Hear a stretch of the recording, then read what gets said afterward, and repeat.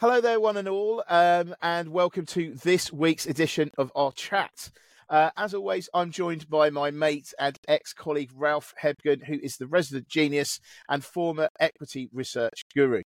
This week, we're going to be talking about three things.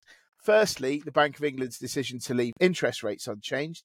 Secondly, the major takeaways of this week's inaugural AI summit, and I don't mean the food.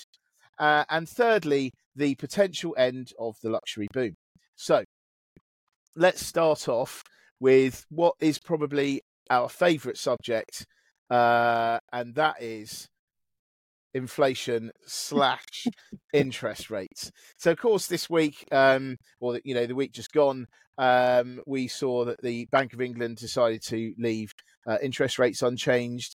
Actually, lots of people have been asking me, in the gym and other places, what do I think is going to happen? So everyone's going to be interested in this. So, Ralph, what do you have to say? I have to say that you go to a really strange gym if people drift up to you when you're doing the press ups or whatever you do. 500 kilograms and ask you, before you go, mate, can you just give me? What do you think? By the way, they know me, just in case you were just wondering, like, I go to the gym and some random people just think, oh, he looks like someone that might know what's going with the interest rate. Yeah, exactly. These people know me. They do know heads me. Up of where interest rates are going to go. Yeah, something like that, Right, anyway, I mean, I do think about interest rates a lot. So when I'm at the gym, that's genuinely all which crosses my mind. Of course. Well, I mean, there is it's an ongoing story. We comment on it recurrently. There is not that much to report on it, but I just wanted to mention or acknowledge, first of all, that the Bank of England has kept interest rates unchanged at the previous level of 5.25%, and that is the level we got to at the last meeting. And at the last meeting, they already said, well, we are probably going to go into a period where we are not going to need to increase rates anymore, but also it is unlikely that they're going to come down anytime soon.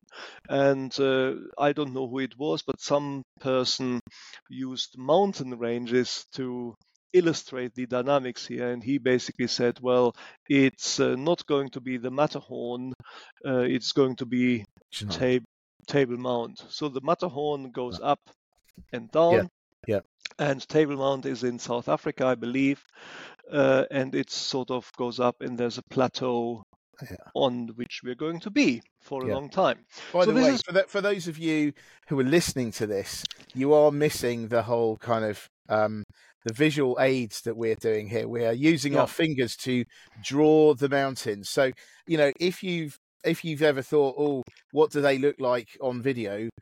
This would be a great, this is fate telling you to watch us on video. I don't know. Absolutely, you should really catch this on video, because you can see Peter in his office and me in mine, and you can we spare no expense in bringing you 3D immersive slides with fingers drawing weird sort of shapes into the air. It is absolutely brilliant. Nobody knows what we're doing. No, indeed. And in fact, actually, let's just quickly say that obviously you might have noticed that there are some books behind Ralph at the moment. That's his book, Happiness Rules, which we are talking about actually in another podcast that will be coming to you very soon. And actually, that is going to be something I think that will be very useful to you all. So again, just watch out for that. I haven't published it yet. And there will be at least 2 in the series of these special podcasts. But anyway, it's not going to be about the book, of course. It's going to be how to find the right career. But this is what I've been writing about as well in the book. What we're talking about now, of course, is back to the mountain ranges of Switzerland and South Africa as metaphors for interest rates, as you do.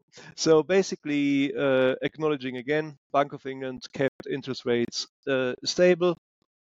And that's in the context of their statement last time they did just that interest rates are going to be at this level for a long time. This time, the Bank of England has also added that it is concerned about a period of stagnation that the Mhm. UK economy is going to move into.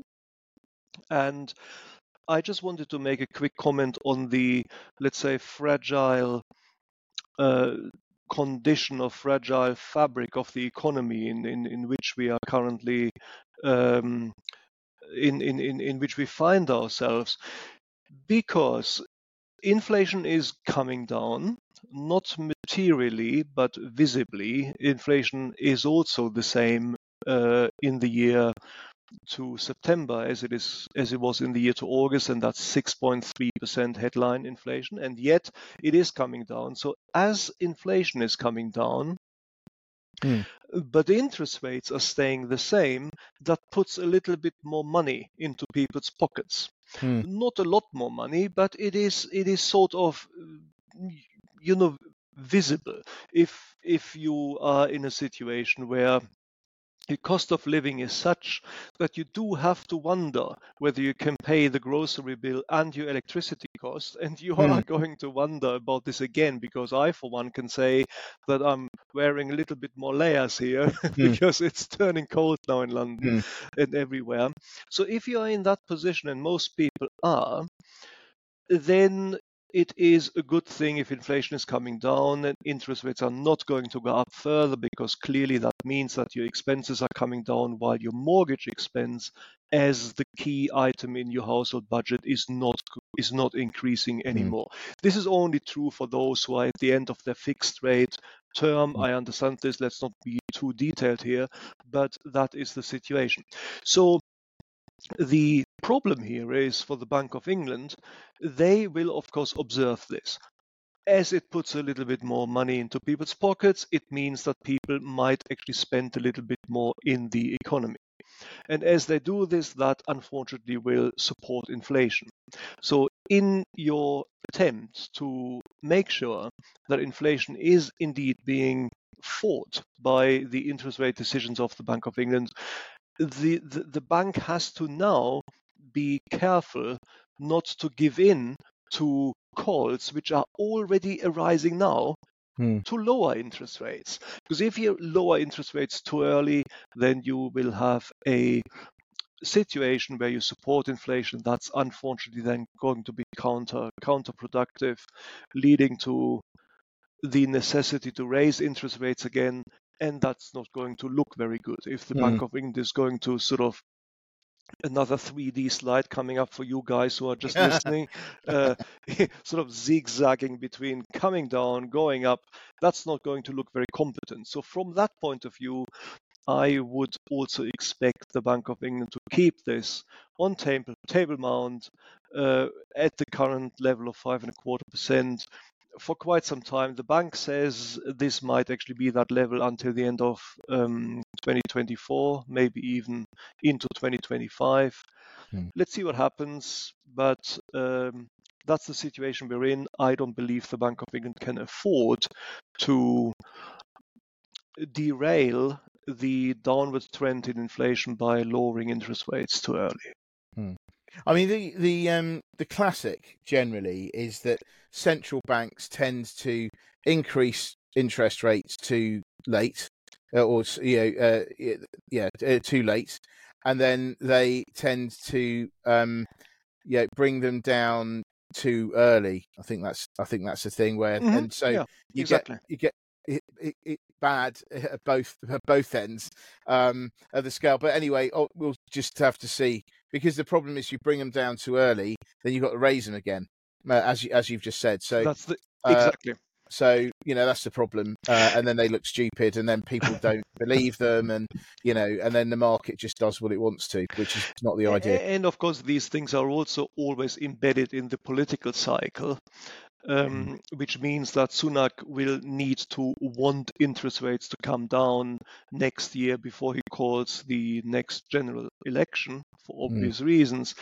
But clearly, the Bank of England is independent, and he can't actually tell the bank to do what he wants them to do, but there is going to be lobbying on the Bank of England, and so that's all going to be inspired by the political goal which the Tory government, of course, Hmm.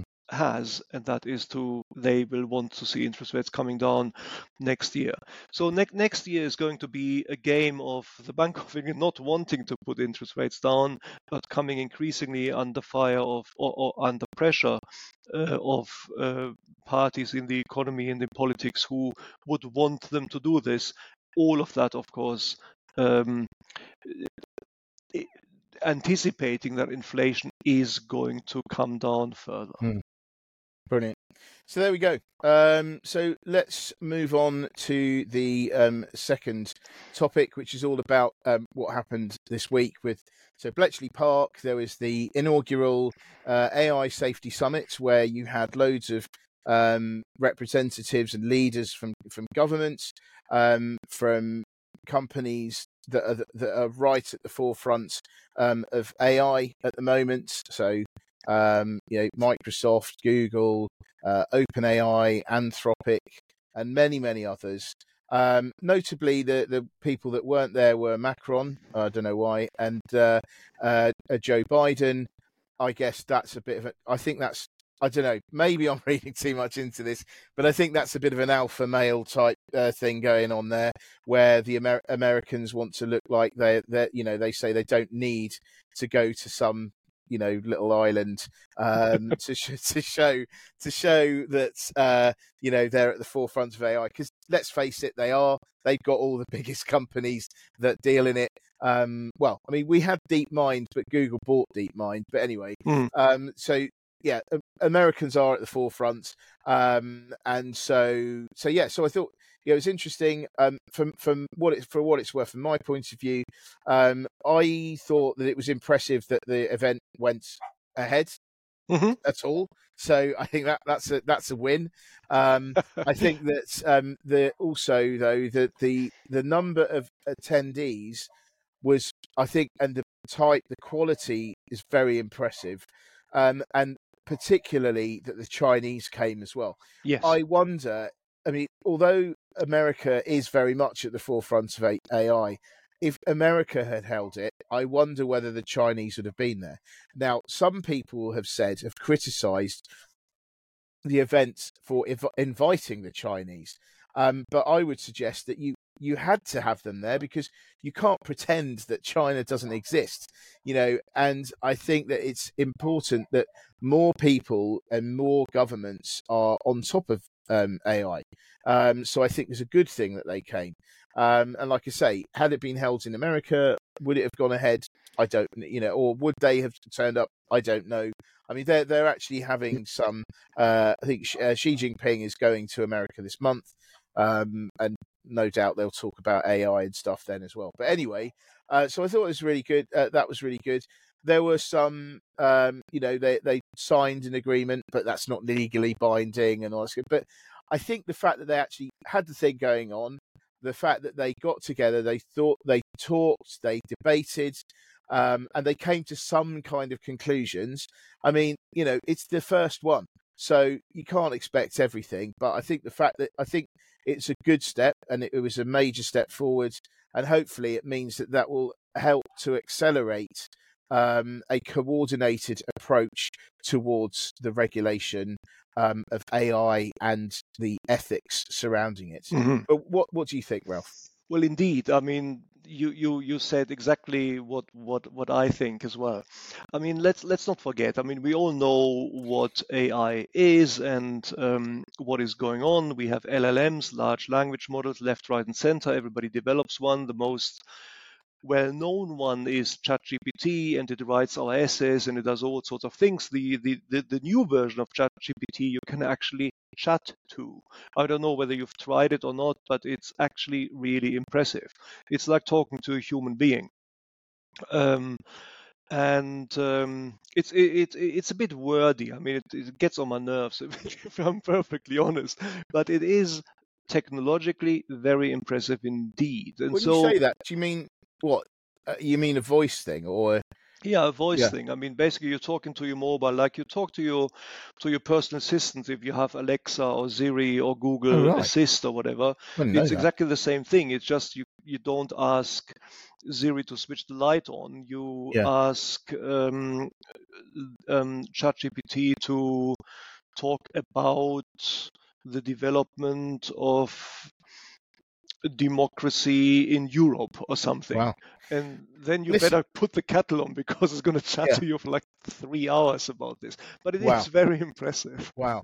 I was going to say, Ralph, look, if you're ever feeling lonely, just give me a call. You don't need to talk to ChatGPT. You've got me here. You know. Oh, okay. Well, that's why I'm here. I mean, Yeah, okay, basically, yeah. yeah. I But mean, afterwards, actually, you're just going to go and put the kettle on and have a chat to ChatGPT, right? well, nobody knows this. I don't actually exist, really. I'm Yeah. I'm I'm a Well, synth virtual. or whatever. I mean, when we switch off our various technologies here, I kind of deflate at my desk. Yeah, nice. Then next week I No. come up, blow up Yeah, Ralph. yeah, Anyway, yeah. so it's all good stuff here. We all know what AI is. What we also know, or at least sense, is that this is a clearly transformational technology in the making, with the operative words being in the making. I don't think anybody really knows where the journey is going to go. But we all know that this is a transformational technology of a kind which mankind probably has not encountered before. Hmm. And I would include here inventions like fire and the wheel, even language, or Hmm. maybe language is similar, but Hmm. probably not even that. It follows from this that we need to find some forms of regulation, some framework which will mean that we can at least contain the development and make sure. You can see I'm halting in my voice because I don't really know how to phrase this. Make sure is probably too optimistic. What I Hmm. should say is create guidelines which we would be able to apply to prevent the worst abuses of this technology. Hmm. And I think the awareness in the industry in politics that this is necessary, that has been building over the last 2 years, because just the awareness that we need to do this is also quite new. Hmm. It's newer, if that's a word, than the technology itself. Hmm. And so this is one thing which I would like to say. That's bullet point number one from this. The fact that we now have an AI summit. This one was in the UK, the next one is going to be in France, and you can see where this might be going. It might be going around like the Olympics. Every country hosts Hmm. one every year. Summits of this nature where countries are coming together, countries and the technologies which they host are coming together in in the attempt to seek a dialogue with the aim to formulate effective regulation for this technology. That in itself is a step forward and a necessary step. Hmm. The second point I would like to make is echoing your point. It's interesting to see who was there and who wasn't there. I mean, Kamala Harris was there, the vice Hmm. president of the US, so it's not as if the US weren't present, but Hmm. it's very important to see that China was present. Hmm. Because if we wish to develop any kind of regulation which effectively can can form a framework for this technology, then it has to be hosted or agreed on by all the countries in the world who are the host of this technology, and that is basically, let's face it, the US and China. Hmm. It's less Europe. Hmm. Um, and the third point which I would like to say, or which I noted, is that America, it's not just that they were absent in, the big guy didn't come, the US president didn't Hmm. come, but they also have a parallel development in the US where they are talking about and developing regulation themselves, and this is called the AI Safety Institute, which they founded. So I think this is all excellent developments which go in the right direction, because I do remember when we talked about it in previous podcasts, I was getting worried that the politicians didn't even understand the need for this regulation. And so clearly we are now in a world where the momentum is gathering um, in order to develop this regulation. The fact that we don't quite know yet how to regulate this industry perhaps isn't actually all that concerning, because we don't quite know where this technology is going at the moment anyway. So I think these are the right developments here. The right tendencies are beginning to take shape. The fact that this is going to be an annual event, as it is shaping up to be, is important, and the fact that all notable representatives from industry were there, and most of the political leaders of the countries has made this a pivotal event. Yeah, I mean it is.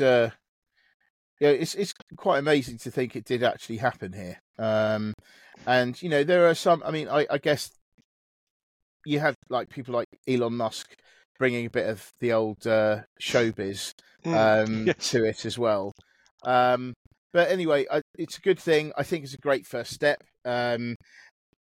It's moving in the right direction, but of course, the next step now. So we've got all the niceties out of the way. It needs to come. They need to come out with some, more constructive and concrete measures in order to do it, and it needs to happen quickly because of the speed of the development of AI.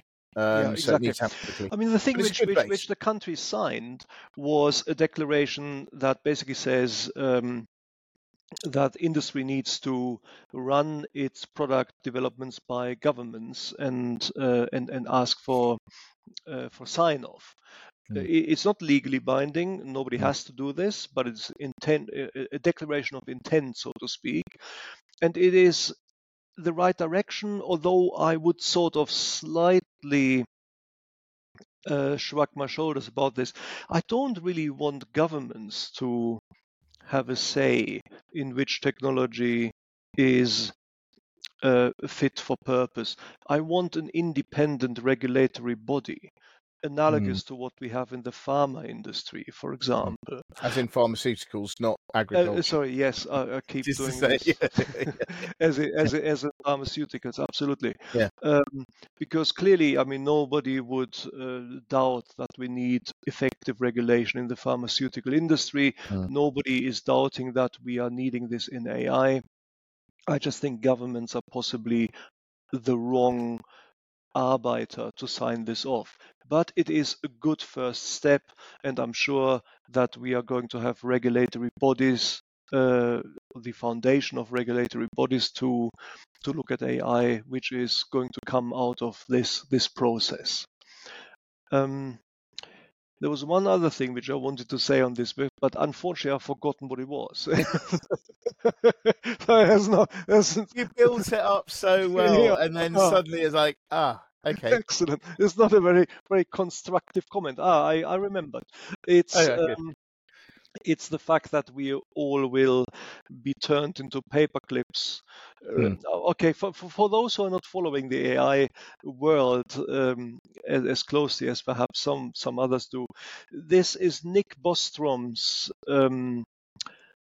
famous thought experiment, and he basically highlighted several years ago in his book Superintelligence the potential danger of super intelligent AI.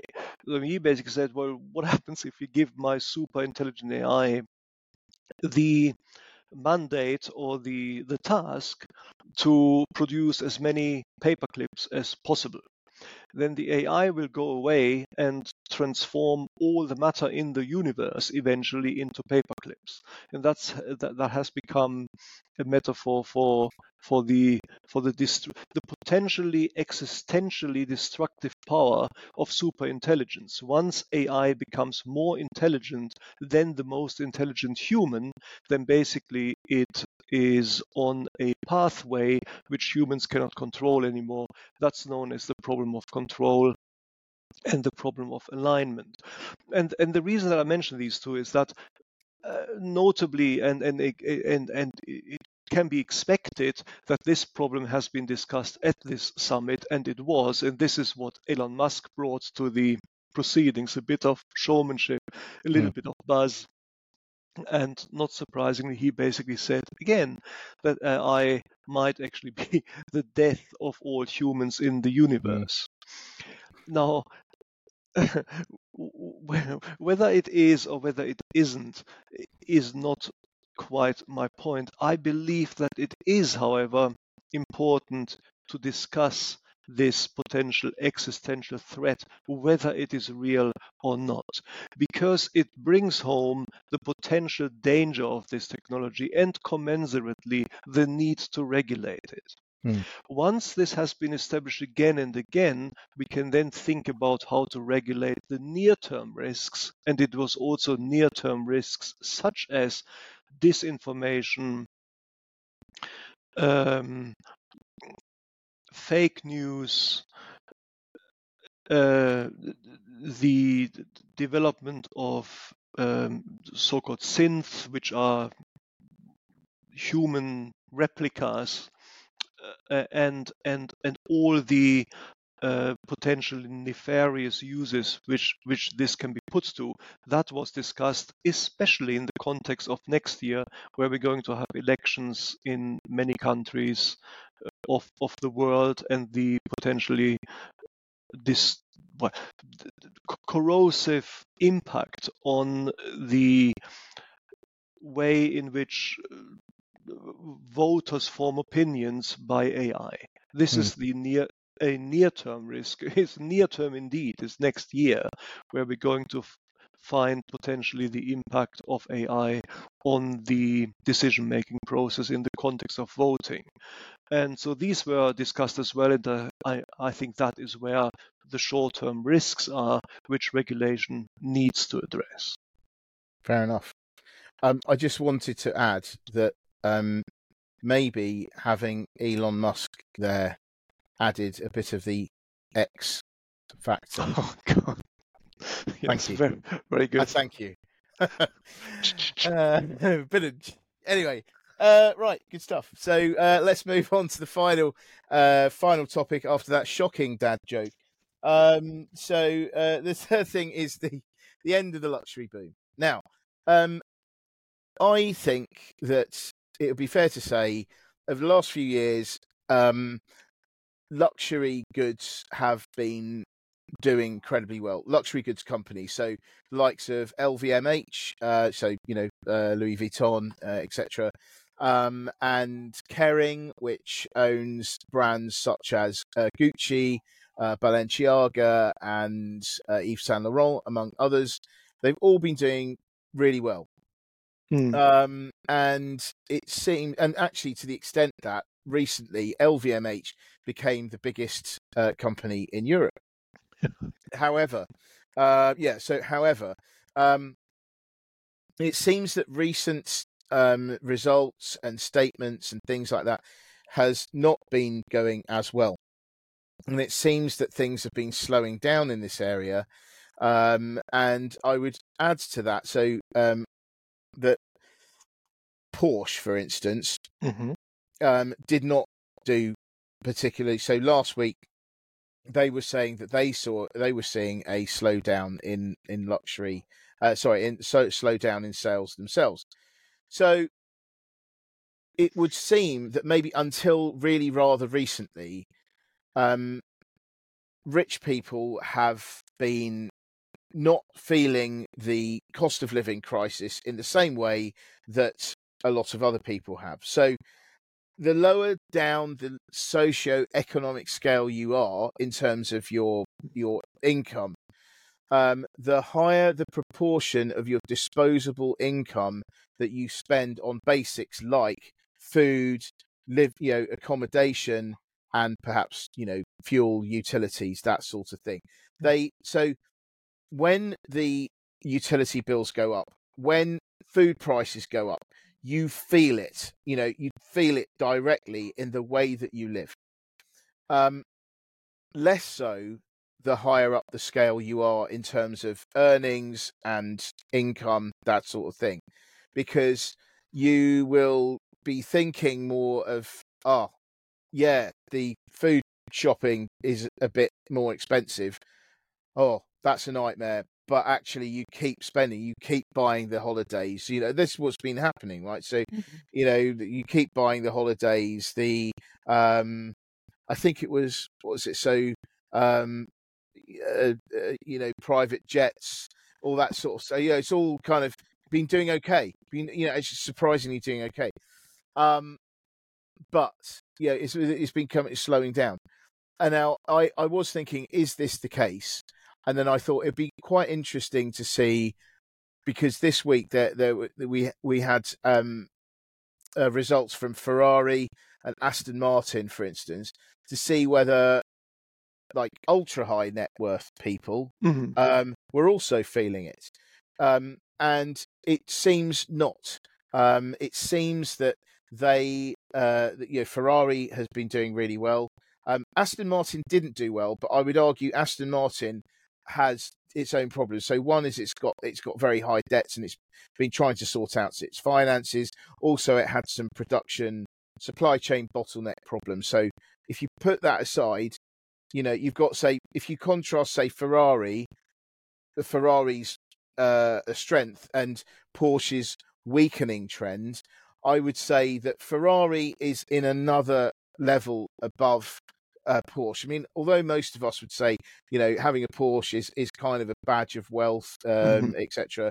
The fact of the matter is, you can get, if you really wanted to, you could buy a Porsche, a new one like a Macan or maybe a Cayman or something like that for a sort of 50-ish. If you had no cup holders and things, maybe 50-ish grand, 50, 60 grand. Whereas, Ferraris you starting from like 180 above. Same with Aston Martin as well. So it's another leap. But anyway, going back to it, one of the things I would like to suggest here is that, and I was talking about this recently, not to someone in the gym, I hasten to add, but just in the way that I feel that rich people feel the cost of living crisis in a different way to people lower down the socio-economic scale. Because I think at the lower end, you're feeling it directly, that you can't afford as much food. You maybe heat or eat. You might have to switch off the heating when it's cold. All that kind of stuff. Whereas I think what happens with richer people is that, although they might think, oh God, the food bill's a bit high, they feel it in other ways, because they may look at things like the values of their portfolio, for instance. Because obviously, if you're lower down the scale, you don't have money to throw around to have a portfolio of investments and things, and shares, stocks and shares and stuff. Whereas further up the scale, you probably will have. And you can imagine, you might be thinking, God, this, I keep hearing about this cost of living crisis, and it is bad, but I'm okay. But I wonder what my portfolio is doing. And then they look at their portfolio and think, wow, actually, I'm getting killed here. So, what's going on? And then they go to the golf club, and then they talk to their mates at the golf club, and the people that mates to, and it all spreads, and everyone starts panicking about what's going on in their portfolios. Then they think, well, maybe I won't buy that suitcase, that's luggage set from Louis Vuitton or something, or maybe I won't do this. I'll pull it in like that. And so maybe I kind of wonder whether that is why these luxury companies are seeing a bit of a slowdown. Whereas if you then go past the high net worths and go into the realms of the ultra high net worths, they're still okay. But sorry, I know that's a bit of a convoluted, thing to say. But anyway, what do you think of that, Ralph? Yeah, it certainly looks as if that's a sensible way to look at the phenomenon, which is the luxury goods market. It's a strange market, isn't it? In economics, I think there's a term for this. It's called anomalous demand or something, which means that the more expensive an item is, the more demand is there for it. Because clearly a higher price associates luxury and exclusive use with the good which you're buying.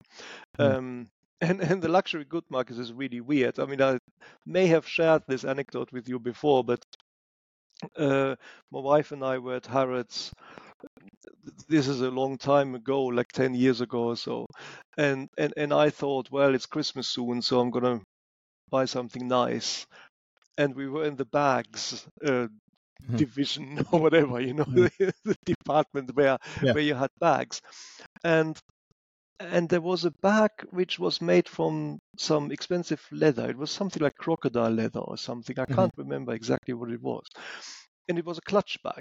Clutch bags are sort of small things which you can, well, the name suggests what it is, which you can just hold in your hand when you're at cocktail parties or whatever it might be.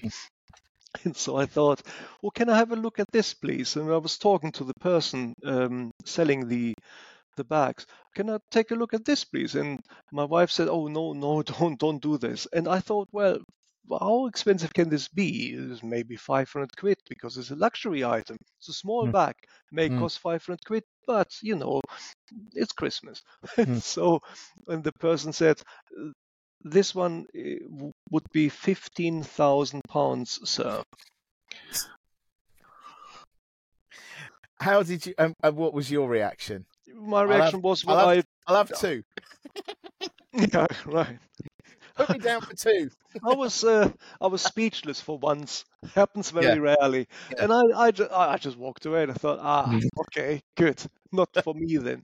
Anyway, so that's just to illustrate what the luxury goods market can be like, and it is clear that somebody who may have £500 to spend on a little bag is not a person who is destitute, but a person who can spend £15,000 is in a completely different league. And this is the same for any kind of good in the luxury good markets. These are things which you don't really need. If you need a bag, you need some sturdy item where you can stuff some things in which you need to carry around. I think that's the definition of a bag. But someone has to cost $10,000. So beautifully expressed, but yeah, excellent. I know what I'm talking about here. And so yeah, sure. I mean, this can cost 150 quid, 200 quid, because it's a big bag and you have to it's luggage and it needs to be sturdy, etc. But clearly, anything else is not justified simply from the utility of the item. And this would be my way, perhaps, of analyzing it illustratively. I have no numbers here to offer, but there are two things here which I would like to point out. One is something which I would call the marginal purchase. That's something which you sort of would like to buy. And if you feel flush, if you are affluent, if you have the money, then you would buy it. But if you feel that you haven't got quite as much money as you thought you would need to justify this purchase, then you would not make it. And that goes back to your point. Maybe I'm looking at my portfolio. Maybe my portfolio has just dropped by £100,000. That's not going to be a disaster for you if you are an affluent person, but it's not going to make you happy. And it might be the difference between buying that new Porsche or not buying it. And the next bit, we were mentioning Ferraris. The next bit which I would like to introduce into this is utility. Mhm. Because a Porsche, which might cost you 50, 70,000 pounds, is actually uh, it's a utility car. You can Mm. use it in the real Mm. world. You can put suitcases in it. Would you believe it? Mm. And you can it drives perfectly fine. There's nothing weird going on. Mm. A Ferrari is not a usable item. It's a Mm. completely preposterous car. You can't Mm. put any luggage in it. You can't go shopping with it because the boot space isn't enough for you to actually use. Mm. It's wider at the back than it is at the front. Mm. It's ridiculous. I mean, it really doesn't work. So the utility of the 250,000 pound car is very low. Mm. And if I Although then, the Ferrari does have a solution for that very problem. yeah, I You know, know. they recently released a 4x4, Oh, for the fine. Puro Sangue, which is well, I think it's a bargain. I mean, it's only about 300 grand. So again, you know, I mean, obviously there's room for a lot of Harrods clutch bags in there. I would Yeah, suggest. excellent. Yeah, I think you can buy an Audi Q8 for 40,000 or something. could be. Uh, I don't know. yeah. Anyway, so that would be a better solution for many. Yeah, Anyway, yeah, where was I? Utility. So yeah. basically, if you do like a ratio, utility divided by purchasing price, then Mm. the Ferrari is even more expensive than the Mm. Porsche. Mm. Because I mean, or the other way around, whichever you want the metric to be, price divided by utility, Mm. you have a huge number in a Ferrari, and you have a much lower number in a Porsche. Mm. Meaning that to buy a Ferrari, not only do you have to be affluent, not only do you have to have a sizable discretionary income, Mm. you also have to be able to buy an item which is basically useless, which has Mm. no obvious utility value. A Ferrari is a fun car to drive. That's what it does, and that's what it is. And it's Mm. nothing really much more than that. Mm. Um, Therefore, the ultra high, well, I don't know whether that's a word or not, but Mm. I'm coining it, the ultra high luxury market, the sort of Mm. strata within the luxury market, Mhm. which are closer to the top than to the bottom, are less affected by the vagaries of the economy Mm. than the medium layers, let's say, and Mm. that's where the Porsches of this world reside. And that's why, yeah, I would go with your analysis there. It is also that we have now lived in a world with very high household expenditure and cost of living for quite some time. Mm. And it takes time for this to filter through to the household income or wealth, even of those people who are affluent. Mm. And so I come back to my idea of the marginal purchase, by which I just simply mean that you need to be flush, you need to feel flush, you need to have 70k lying around, basically, Mm. in order to buy a Porsche.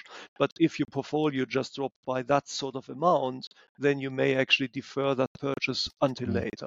And that is, I think, where the bracket Porsche finds itself in, and Mm. that's probably why Porsche has announced that it's slowing down, whereas Ferrari has actually had a very good year Mm. recently. And I don't know about bags, Yeah, whether LV, what are they called? LVMH. LVMH. So Louis Vuitton. Yeah, I think they also didn't suffer very much, and so They did. that's No, they did. They did. They are contracting. The only one actually that of that ilk that seem to be doing all right is actually Prada. oh, Um, fair enough. so yeah, Mhm. but there we go. I mean, who knew, right, that both of us would be such incredibly knowledgeable fashion stroke automotive gurus? I mean, you know, there you go. I mean, yeah, Indeed, yeah, my car is 17 years old, so I brilliant, really. nice, nice. But no, there you go. So I think we might as well sort of bring it to a close there. Yeah. But yeah, lots of interesting stuff to unpack. And I think, sorry, I hate that phrase. I don't know why I say Can't that. believe you said I'm unpack. gonna unpack. I don't know. I read it like earlier on, and yeah. So I don't know. Well, this goes Anyway, back to the bag thing about luxury, isn't yeah. it? Yeah. Yes, of course it is. Yeah, Of cool. course it is. Yeah. And look out for our brilliant podcast Yeah. which we still have to record. So maybe I shouldn't actually laud this so Yeah. much. Well, But no, we've got one. No, so we've done one, and there's going to be another one as well. So I'm thinking release them at roughly the but same you time. haven't published it yet. So we've done it, but it's not out there yet. That's So correct. don't start Yeah. looking for it, guys. No, absolutely. Anyway, right. Well, thank you very much indeed. Always a pleasure, as always. And thank you very much for listeners for listening, watchers for watching, and for you just supporting us. So thank you very much. Thank you, guys. Thanks for All right. listening. See ya. Bye. Bye.